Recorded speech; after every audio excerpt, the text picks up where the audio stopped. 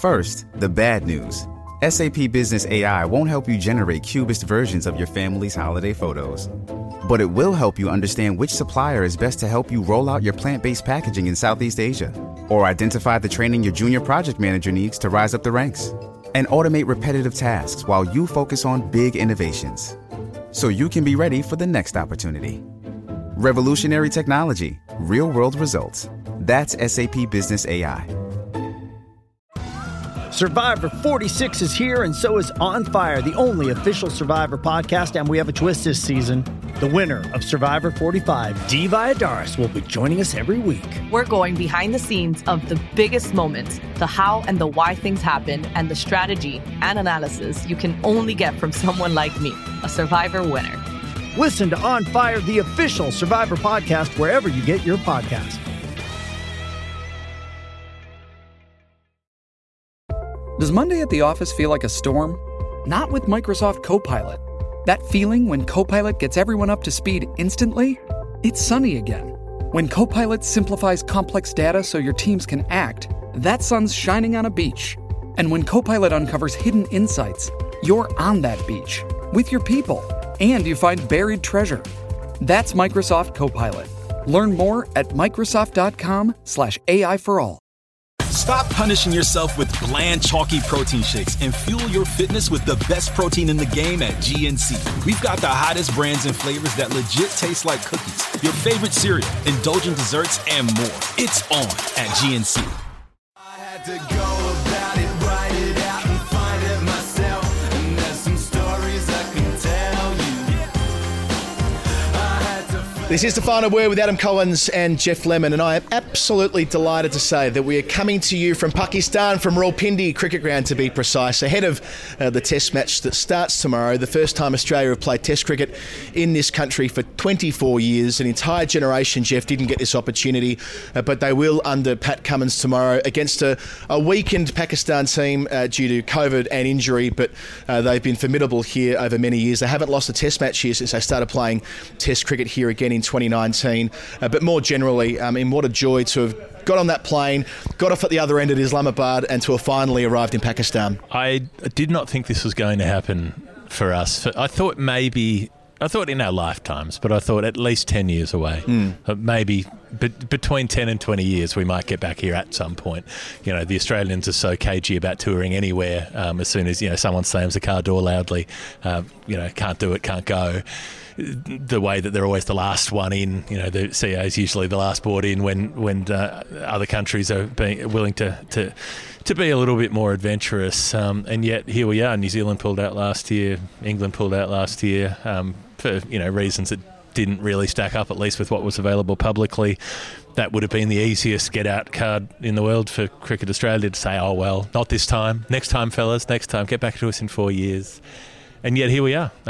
Pat Cummins is here. He's leading his team. The interim coach is here, Andrew McDonald. You can see the pitch behind us. We're down here. It's absolutely like peak hour down here. Everyone's here, about 400 technicians. The smell of fuel in the air. Everybody's plugging things in and seeing if they work and seeing if they don't. So are we. And it's remarkable that this will be sold out, and we'll be hearing that crowd over the next 5 days. Yeah, they're painting on the sponsor signs on the ground. They're adding seats. It's like a wedding seat style situation here at Rawalpindi where some of the terraces they can bring chairs in or take them away. Well, the good news here at Rawalpindi is that they've agreed to let capacity be 100%. All 15,000 tickets will be sold. It was going to be 50% with COVID, but apparently we've heard local reports that all 5 days have been sold out, which is just wonderful. The atmosphere at this boutique ground will be something else, Jeff. Mm-hmm. It's a ground where Pakistan have played a bit of Test cricket since their reintegration a couple of years ago to this part of the world, when Naseem Shah took his hat-trick as a 16-year-old just before COVID. A ground where Australia won in 1998. They've only won 3 Test matches in Pakistan ever. 2 under Benno in 1959-60 and 1 in 1998, which was enough for a series win. Steve Waugh making a big 100 here to lead that victory under Mark Taylor. So there's plenty of history at this ground in this city, and the Australian team coming off a really impressive and clinical performance against England, but it'll be different gravy here in Pakistan when they haven't travelled much. Indeed, they haven't travelled at all, with the exception of the 2019 Ashes. You've got to go back to the Sandpaper Series of 2018 for the time before that they've been abroad for Test cricket, and to the 2017 Bangladesh Test matches for the most recent time they were in Asia. It's a long, long while.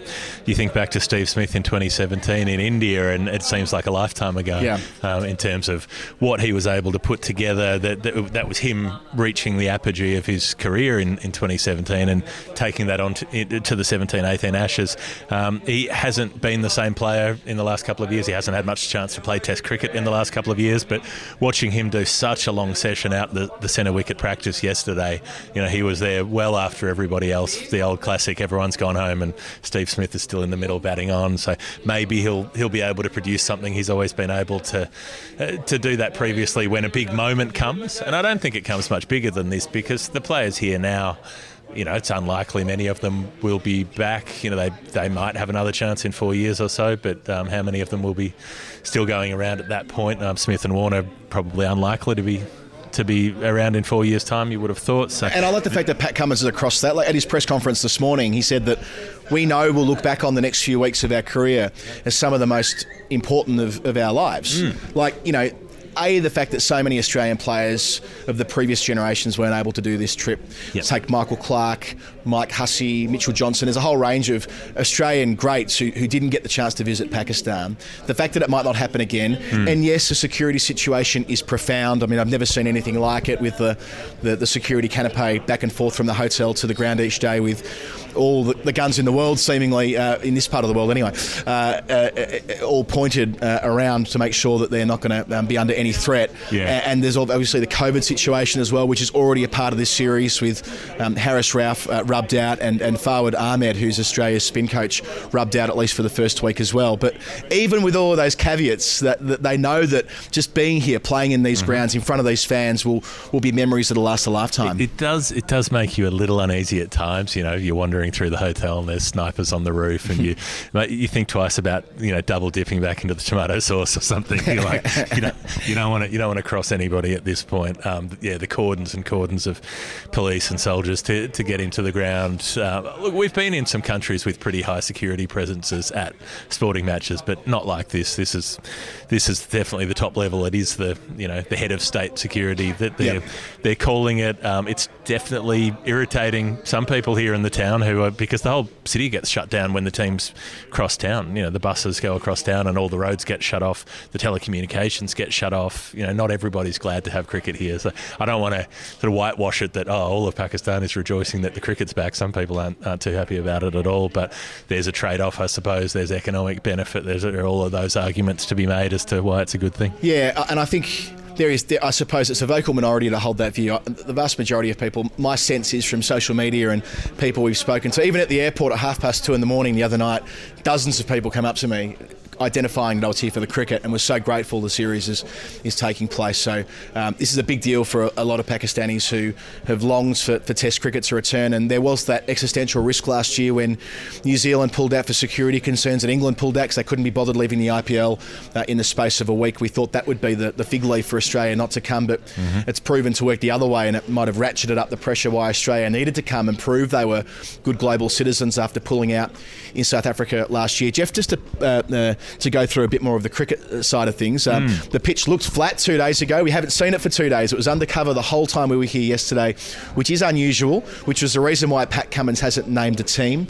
They've named a squad of, I would say, you could say, 13 into 11 when you consider that Mitchell Schwepson could make his Test debut, although Ashton Agar could be the second spinner. Alternatively, they might play three quicks. They haven't made their mind up yet. Agar bowled a lot yesterday in that centre wicket as well. It's curious what might be going on with this pitch, because the local sort of angle has been, look at all these fools practicing spin when this is a good wicket for fast bowlers. But it's also crumbly. It's also the kind of thing that can fall apart. They had it under covers under bright sunshine yesterday. So it's under covers under the rain right now. Yesterday, it was because they didn't want the sun to cook it because it breaks up. So we just don't know which way it could go. It could be a good quick bowler's wicket, could be a spinner's wicket, could be both. And if it's rough, then it'll reverse as well. So that could bring the spinners into it and bring the quicks in later in the innings. So maybe it's happy days for everybody. Yeah. But the last few times they've played here, it's been a fast bowler's pitch. They've taken the wickets, they've done the damage. So I suspect Australia will go conservative. They'll go with their 3 frontline quicks. They'll have Green as a backup and they'll have one spinner, but you never know. I reckon they'll go the other way. I think the fact that the pitch looks so ready to play on 3 days before the test would suggest its balance of probability spin will be a major factor on day 4 and day 5. And they won't want to get caught out the way they were at Sydney a couple of months ago when they only had that one frontline spinner. So that might tilt them that way. And the word on the street is that Agar might get that chance. So Schwepson, who's been in Australian squads for 5 years now, still has to wait for that test debut. He might have to wait till Sri Lanka later in the year. Who's to know? As for Pakistan, you can probably conceive about 12 different 11s for them. They've got that many players who've been brought into the squad after Haris Rauf got wiped out with COVID. Of course, Hassan Ali is not available due to the adductor strain, I think it was. A couple of other players dropped out between when they named their squad a fortnight ago and now. They've got Mohammad Wasim Jr. as a potential fast bowling all-rounder. Iftikhar Ahmed, who played in Australia a couple of years ago but not since, as their spinning all-rounder option. It's unclear who'll open the innings. We're hearing maybe Azhar Ali might move from number 3 to open, and of course the engine room of Babar Azam and Fawad Alam, who've been so successful for Pakistan. And in Babar's case, he averages 110 at this ground and 87 in Pakistan since they started playing tests here a few years ago. So they're pretty settled the lower they go down. Rizwan as well, but unclear about the top 3. Well, and also unclear about what the makeup of that bowling attack will be, how much it relies on all-rounders, whether they use someone like Iftikhar could bat 6 if you needed to, but would probably bat 7, Rizwan at 6 if you were in the team. But do they want him in the team because he's more of a more use with the bat than the ball probably? He's more of a holding sort of spinner. Do they want Norman Ali to have that left arm option and he can bat a bit as well? And then someone like Mohammad Wasim Jr. who's not been around a lot, not done a lot, but he's got some all-round capability. Do they want that third seamer to supplement the quick bowling pair that kick things off? So they've got a lot of different makeups they could have. Yeah, and they could bat deeper as well and back that sort of strong lower middle order like England have done a couple of times. I suppose go once, go big. Yeah, go once, go big, and that'll be a big factor, right? Like Australia haven't had that challenge for a while. Yeah. I mean, it's been all about blasting teams out in Australia. They've seldom been away from home, as we mentioned before. They might have to bat 2 full days here in the first innings to reach par. It might be like it was when we were in Dubai 4 years ago, Jeff, when there's no choice but to bat for time and to occupy as much time and absorb as much time as you can and go at 2 and over. Pat Cummins mentioned that earlier today at his presser as well. So they've not been the sort of thing. Do they have that? Like, can Travis Head do that? Yeah, can Cameron Green do that? We genuinely don't know the answer to that. And that's fascinating to me. Cameron Green, I reckon, can go at 0 and over or about 7 and over, but I'm not sure if he can go sort of in between from what we've seen so far.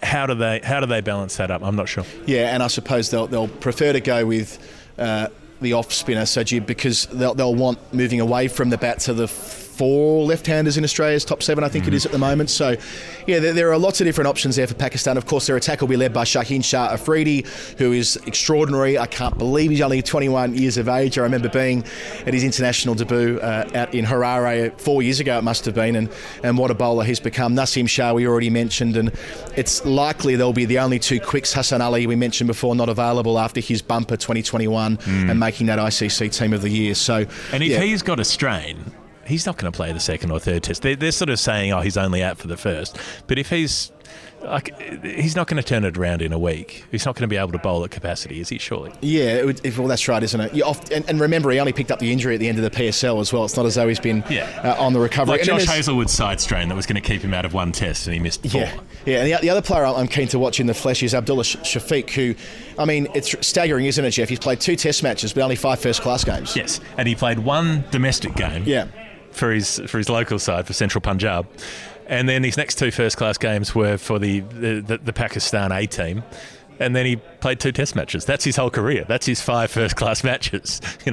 Two tests among them, a couple of test 50s on debut, made a first-class ton on debut, made another ton for the Pakistan reserve team, and here he is. Away you go. Right, Jeff, let's go through what we're doing through the series. So every night at Stumps, and we'll try and do a preview video before Karachi and Lahore as well, there'll be an episode of The Final Word in your feed on YouTube as well. If you want to sponsor this show, we have managed to end up without a sponsor. Don't quite know how we stumbled upon arriving here without that. But hey, if you want this territory, I guarantee you the Final Word Daily is by far our most downloaded show whenever we make them. It's a great bit of space. You can blanket the show from start to finish.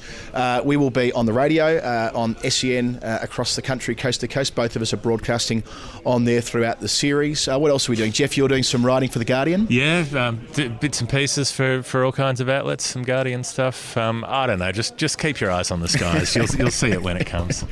All right, we'll leave it there. Thanks for listening. This has been The Final Word. We're in Pakistan at long last. Adam Collins and Jeff Lemon, and we cannot wait. Deal. So you know what I meant here. I had to go